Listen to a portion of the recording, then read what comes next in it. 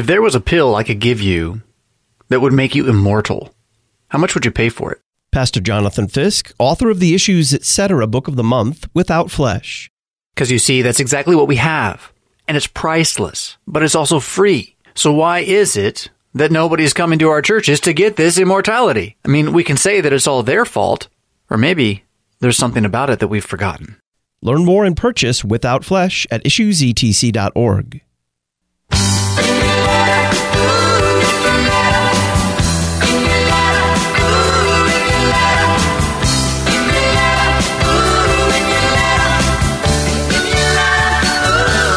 Welcome back to Issues Etc. I'm Todd Wilkin. For the next 30 minutes of the program, we're going to be going through listener email, talkback at issuesetc.org, and the Issues Etc. listener comment line, 618-223-8382. We'd like our listeners to have an opportunity to respond to something they hear, to question something they hear, to chime in and agree or disagree, to offer show suggestions as well. That's why we have both the comment line and that open email address for our listeners.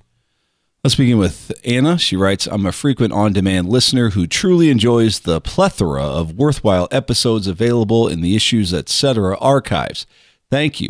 However, I have a complaint to make about the photo displayed for last month's talk on the Super Bowl halftime show. The photo clearly chosen displays the promiscuous, disgusting behavior as seen at the show, behavior which I'm sure the podcast episode speaks strongly against. I do not believe this is an image Christians should see or share. I was certainly repulsed. I had purposely avoided watching the halftime show. My pastor even instructed our congregation not to watch it, and yet now I have an image in my mind. I kindly and sincerely ask you to remove or replace the photo for the sake of our witness to the world and for your fellow Christians. Thanks for the feedback, Anna. So I'm the one who actually chooses the photos that go on the website. They're just called featured images. They're just something that lies there next to the audio link to kind of attract your attention because the internet is a visual medium, and so photos have kind of become the standard there. I had to actually search fairly carefully to find a photo that was not as suggestive as most of them were, and I chose one that has, I'm looking at it right now, J-Lo and I believe it's Shakira. Please forgive me if my pop culture sensibilities are weak. They're standing next to each other on the stage of the Super Bowl. The reason I chose it actually is because there were children dancing in the background, which I think was kind of the straw that broke the camel's back for many people who watched that halftime show. I did not watch a halftime show. And that they're standing on the stage and the adoring crowds are reaching out to them like they always do in an event like this. And they're both dressed in basically swimsuit attire, shiny swimsuit attire, and very complicated shoes, to use a George Costanza-ism. So I chose one that I thought was more modest than the others. I think in retrospect, what I should have done is probably just got a close-up picture on J-Lo's face in the outfit without showing this whole body and these kids dancing around behind. We're trying to tell a story in a glance with a picture and show people that what this thing is about. How many times have you misread a headline and you've misread it and you think it said something that it doesn't say because we don't read as well as we register things visually. So I have no problem taking the photo down. I don't believe it's overly suggestive, but if you know the context of what was going on there, then it's easy to put the pieces together. Well, the legs are kind of spread open. So yeah, okay. Yeah. I think sometimes you do that when you dance, but you can't dance with your legs together very well. I guess know Jeff because I Shores can could. dance. Yeah. So you kind of have to do some of that walking around. I can ballroom dance. I know. I've seen you do it. So yeah, I was shocked. Let's maybe, like you said, take a close up of that. J-Lo and what I'll do is I'll just change that photo at my earliest opportunity. And I rest assured, I don't remember the details of the conversation or even who we were talking to. Jennifer Roback Morse. Okay, Jennifer Roback Morse. I am certain that she roundly criticized the halftime performance there at the Super Bowl and made it quite clear that such things were not the empowerment of women and were, in fact, kind of the degradation of women. I'm amazed at how many people of a millennial generation, I was watching kind of the online response to this, even people who are culturally conservative had just kind of a you go girl attitude toward that halftime show. Not cultural conservatives. Yeah. Name one. Yeah, I can't name them. I Yeah, don't want to name yeah, them. yeah, I don't want to out them. Yeah, no, I can't. I'm not talking about famous people. Yeah. I'm talking about the average person that's on Twitter who are culturally conservative women who looked at that and said, "That you go, girl. That's girl power for you right there," which kind of mystifies me. While you're working on that photo after the show, remind me to send you the tags lines for the last 3 emails. Okay. And comment lines, please. Let's see. The next email comes from, it's 2 pages. Pete. Pete writes, I just listened to your response in episode 0504 at 1 minute and 35 seconds to listener Justin's email expressing his short supply of patience with those conservatives such as Andrew Walker, whose primary concern these days is making sure we all know just how begrudgingly it is that they support President Trump. Presumably, Andrew's fear is that the general population might take him for one of the knuckle-dragging bigots who voted for Trump unreservedly in 2016. I agree wholeheartedly with Justin that listening to the self-righteousness from this crowd has always been tiresome.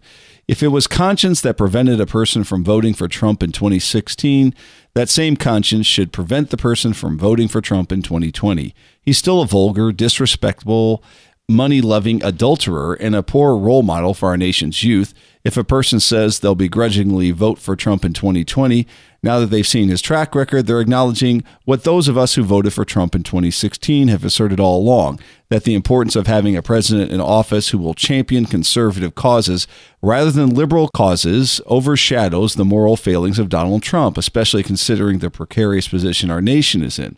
This was the conclusion that most Trump voters came to in 2016. So I'd like to welcome Andrew to the club. There was every reason to believe that President Trump would champion conservative causes in 2016, in any case, much more so than Hillary Clinton would. The argument that Trump's track record over his first 4 years makes all the difference doesn't hold water with me. I have some animosity towards the conservative, conscientious objectors of 2016. Their self-gratifying decision to abstain from voting in 2016 very nearly cost a series of tremendous blows to the fabric of our nation, blows that we may yet suffer. What I would like to hear from reluctant Trump supporters is self-reflective silence as they contemplate how their moral righteousness nearly cleared the way for real harm to descend upon our country in the form of unconstrained liberalism. Thanks for the feedback, Pete. Well, I don't think that's a really good way to argue people over your cause is, you were wrong last time, shut up. That's really not going to convince a lot of people to cross the line. Do you think? I mean, just telling people you were wrong, I was right. I knew that it was going to turn out this way. You didn't believe it. Now be quiet. I just don't think that's going to convince many people. I see this. I can't explain it, but the urge to say I told you so among people who were on the Trump train early it seems to overcome their desire to convince people to support him who didn't support him before. They seem to have more animosity towards people who either through conscience or caution or whatever it was couldn't support him the first time around. More animosity towards them than they do toward the kind of dangerous liberalism that they claimed they were trying to save us all from. So, look, everybody makes mistakes, and politics is one mistake after another, isn't it? So you can tell us, I told you so, you were wrong, now be quiet. You can tell us that. I don't think you're going to convince many people that way. I think Andrew Walker is simply trying to give an honest assessment of why he's changed his mind. Now, you're right. Trump is the same kind of very, very flawed character that he has always been. I don't think that is going to change anytime soon. After all, he's been president. It's worked for him in strange ways. It got him elected in strange ways. It's been politically advantageous to him in kind of a Machiavellian way. So I don't think he's going to change that. But some of us were not as convinced that he would be the strong advocate for life. There was no track record. In fact, the track record was the opposite. There was no track record. There was a lot of promises, but you know as well as I do, politicians make promises. We did not know that he would be the advocate for life in the details like he has been in the judiciary, which is setting the course of our country, at least in the courts, for the next generation. We had promises, but we didn't know that that was necessarily going to happen. And again, his track record was either spotty or non-existent or even indicators to the opposite. at that point. So I think that's why many of us were hesitant. And I am more than willing to be told, I told you so. But I think you do have to allow voters to be cautious, especially in dealing with politicians, and not to believe everything they're told, and to get a second chance to change their mind. Hey, good morning, Todd, Jeff, and Lynn. Thank you so much for taking this call. My name is Alfredo. I'm calling all the way from Frankfurt. I went to the conference for the first time in my life last year. I really enjoyed myself, and I tell my friends that it was used by the Lord to make me become a Lutheran. So thank you so much for that. My question was in relation to the invitation that you guys extended to Albert Mohler to be part of the roster. As a former Reformed Baptist and Calvinist, I was not very happy with that, although I understand, I think, the sentiment behind that in the sense that as Lutherans, we're always accused of being insular and not really communicating with other traditions, Christian traditions. And so I think I understand the thing behind it. Although I still believe that I think it's still dangerous and it doesn't really make sense in the sense that Albert Mohler, I believe, is part of the tradition. He's not a two-kingdom person like Lutherans are. And if you listen to his talks and stuff like that, he believes in Christianizing America, the Christian American culture and things like this. So theologically, he's coming from a distinct point. But again, I still understand that. But my question was more in relation to, so I just wanted to know, where is the train going to stop as far as inviting people that, like, for example, James White. Like, it came to my knowledge that he has been to the show many times before. And I was shocked of that.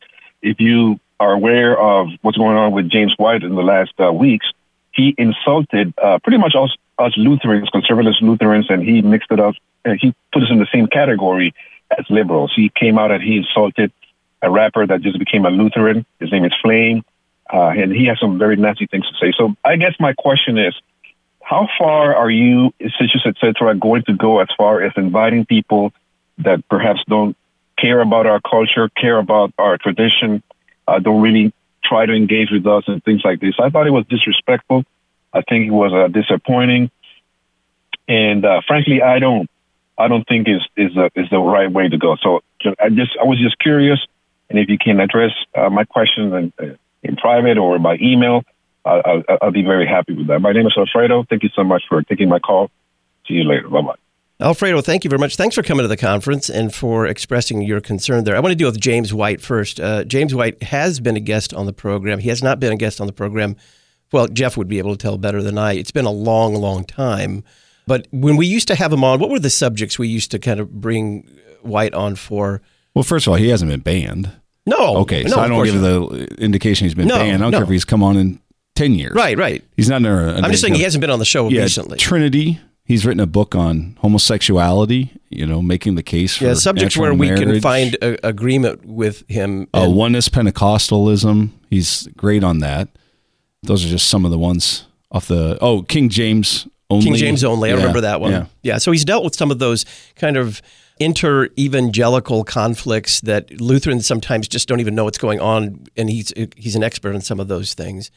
And, what he may have said of late about Lutherans, I'm willing to kind of give him the benefit of the doubt on that, because what many people outside of Lutheranism know of Lutheranism is precisely liberal apostate Lutheranism. That's all they know. I think James knows better than that. But look, I have said things about Calvinism, and we still managed to get Calvinists on the program. I've publicly said things about Calvinism, very critical things, and Roman Catholicism, you name it. We still have Calvinists and Roman Catholics on the program. We have conversations where we can agree with them, and where they offer some expertise that we simply just can't find in the Lutheran pale. Now, as to Albert Mohler, I can assure you, he bears no hostility toward confessional Lutheranism. He's actually been a longtime friend of this show, very, very friendly basis with him. I ran into him on the streets of Wittenberg, and he was kind enough, out of the middle of his vacation, to come and be on the show when we were broadcasting there. But he did it because he has a great respect for Lutheranism. Does he agree with Lutheranism theologically? No. He would be the first one to tell you. And we're going to have him address the issue. What are we going to have him address at the conference? The issue of the case against secularism. So he's going to be dealing with something that he who daily battles more intimately with secularism, at least in the media, than a guy like Albert Mohler? So he's bringing his expertise there. We're not going to have him speak on the Lord's Supper or baptismal regeneration or any of those kinds of things. We're having him speak on an issue where he's an expert, perhaps a premier expert, and where we can agree with his assessment and his solutions as well. When we come back from this break, a little more listener email, the Issues Etc. comment line, 618-223-8382, or talk back at issuesetc.org. I'm going home. My baby just wrote me a letter. I don't care how much money I gotta spend. Got to get back to my baby again. The only days are gone. I'm going home. My baby just wrote me a letter. Built on the rock, children of the Heavenly Father, on my heart imprint your image, rejoice, rejoice, believers, and so much more. Hi, this is Pastor Will Wheaton inviting you to join us for our hymn sing at the 2020 Issues Etc. Making the Case Conference. This year's theme, Northern Lights, Danish and Scandinavian hymns. Making the Case is Friday, June 12th and Saturday, June 13th at Concordia University, Chicago. Find out more and register at issuesetc.org. LCMS Rural and Small Town Mission exists to support and encourage congregations in rural and small town settings. In partnership with LCMS districts, RSTM is uniquely positioned to make a major impact in revitalization support, community engagement and outreach training, congregational partnership development, and worker support through providing and developing resources geared specifically to rural and small town congregations. Check us out at lcms.org/RSTM or give us a call at our office. We're here to help. Luther had Wartburg. We have Collinsville. You're listening to Issues Etc. Faith comes by hearing, and hearing through the word of Christ, teaches St. Paul. But what about those who cannot hear? Can they be saved? The February issue of the Lutheran Witness illuminates this topic and others, including hearing the gospel while singing the faith, how to listen to sermons, and proclaiming the gospel in foreign lands. Come, learn how the Church confesses the Word in words. Visit cph.org/witness to subscribe today. The Lutheran Witness, interpreting the contemporary world from a Lutheran perspective. cph.org/witness. There are nearly 20 million college students in the United States. 40% will stop going to church during college. 50% will never return. The Lutheran Church Missouri Synod is seeking to meet this challenge through LCMS-U. Why? Because 100% of college students matter to God and to His church. College is tough. You need Jesus. We'll help. LCMS-U. Check us out at lcms.org/LCMSU. Telephone line, give me some time. I'm living in twilight. Welcome back to Issues Etc. I'm Todd Wilkin. We're going through listener email and the Issues Etc. comment line. The contact at lutheranpublicradio.org email address has been very active this week. Here's why. Michael writes, I enjoy listening to LPR sacred music on my laptop when I'm in the church office. It's perfect background as I go about my morning tasks. For the past few days, however, I hit the play button and it's done buffering. I hear no sound with it, though it shows it is playing. I check the sound settings on my laptop and it's working fine for other sound/music related programs. Has anyone else notified you of this problem? Any comments or suggestions would be greatly appreciated. I miss the sacred music. Thank you and God's blessings. Thank you, Pastor Michael, for listening to Lutheran Public Radio. We are still here. We are still broadcasting. I think this is an issue with the Google Chrome browser. This is what we believe has happened. We contacted both our higher pay grade web people and our streaming service, and together they've struck upon a solution that it has to do with the security certificate for that, and that because Google last year really cracked down on websites and other web entities having these, their browser is pretty intolerant if it doesn't have one. So that solution is working. I would suggest to either listen on the app, the LPR mobile app, or that you, for the time being, listen using a different browser And it appears to only affect PCs using Google Chrome. So I don't understand why that is. Maybe someone with more knowledge of the technology can explain that. We do think between our web guys and our streaming service that we have found the solution, and it's underway. Michael resides in Vandalia, Illinois. He writes, thank you for your recent interview with Brian Westbrook of Coalition for Life on sidewalk abortion counseling. What a great opportunity to learn about the efforts to speak out for children in the womb whose voices are not permitted to be heard in our society. One pebble in my shoe, as I've heard Greg Kokel put it, that remained after the interview was the check-in here vest. I'm having some Eighth Commandment qualms with this. While we certainly are to be pragmatic, innocent as doves, but wise as serpents, as our Lord says, we are not pragmatists, where the end justifies the means. I'm still trying to wrap my brain around bearing the false witness of appearing to be affiliated with the abortion facility in order to initiate a conversation about the truth of where to get aid and support in raising children and establishing a home. Everything else described about the St. Louis method sounds great. Love, care, prayer, and truth about the humanity of this child in the womb. But this deceptive start to a conversation about truth appears rather self-contradictory and contrary to the command of our Lord. Can you help me wrap my brain around this and get rid of this pebble in my shoe? Thanks for the email, Michael. Well, first of all, Jeff, did you notice how Michael approaches this issue? You got to admire a person who expresses this concern. It's a genuine concern about something that we were talking about on the air. And he simply begins by saying, look, I think that what they're doing in sidewalk counseling is fantastic. He begins with the positive. You always tell me to do that. Begin with the positive. So thank you very much, Michael. I had similar concerns, but then I actually started looking around and seeing how the people who are doing the sidewalk counseling are identifying themselves. First of all, they're not inside the gates of the facility. The one here in Fairview Heights actually does have gates around it.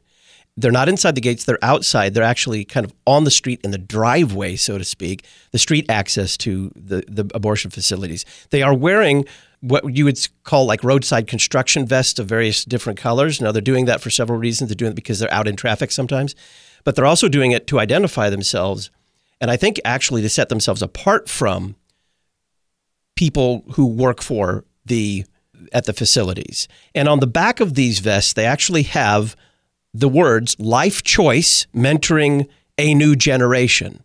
I think they're trying to send the message, we're not abortion facility employees. Check in here first is their way of saying, before you go in there, please talk to us. And I don't think it's on their vests. I think it's actually a sign that they may be holding, check in here first. Now, do some people think that they might be checking in with the abortion facility? That impression might be given, but I think they have done due diligence in how the vests are, the stuff that's on the front and the back of the vest, to say we're not posing as employees of the abortion facility. So I think you can sleep a little easier on that one.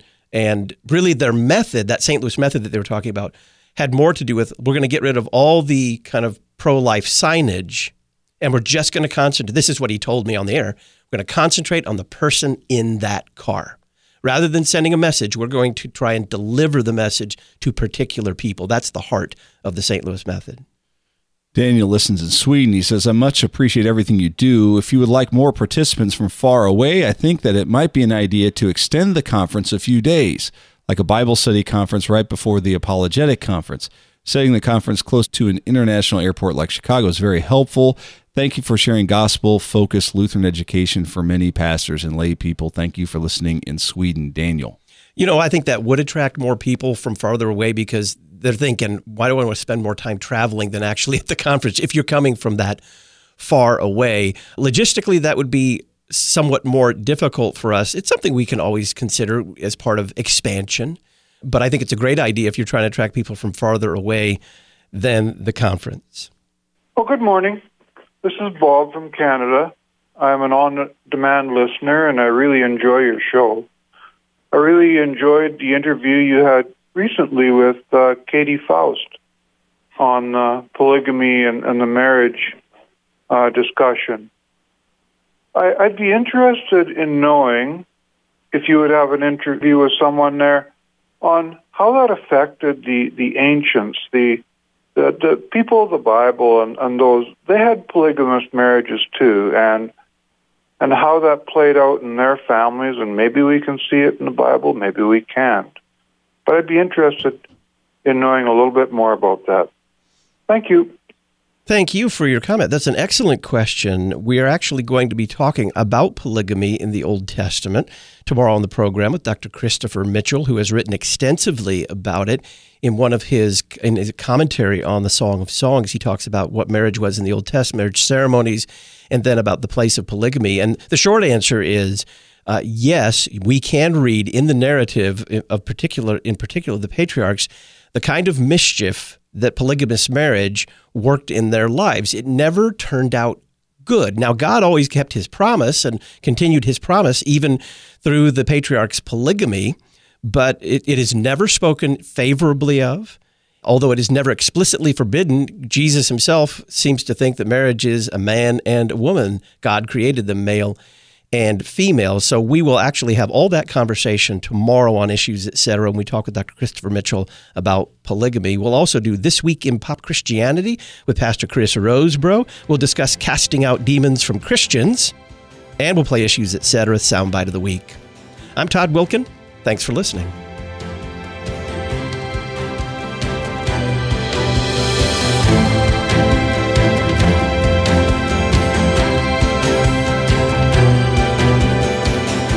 Listen weekday afternoons to Pastor Todd Wilkin and guests on Issues Etc. Issues Etc. is a listener-supported program. Your financial support is vital for the continuation and expansion of this worldwide outreach. Our mailing address, Issues Etc., P.O. Box 83, Collinsville, Illinois, 62234.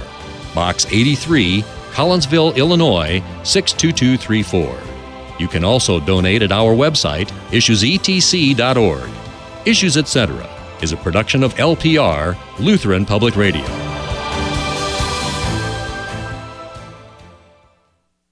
Hey, Todd, what have our listeners noticed first when visiting the LPR studios? Definitely the small size and the dirt. Well, not anymore. Thanks to our friends at the Cleaning Authority. They've turned this man cave into a space that meets even our wives' approval. Whether it's our office or your home, the Cleaning Authority is your cleaning service provider in the St. Louis area. To schedule a free estimate or to find out more, visit thecleaningauthority.com. thecleaningauthority.com. St. Paul's Lutheran Church in Wildwood, Missouri is a proud sponsor of Issues Etc.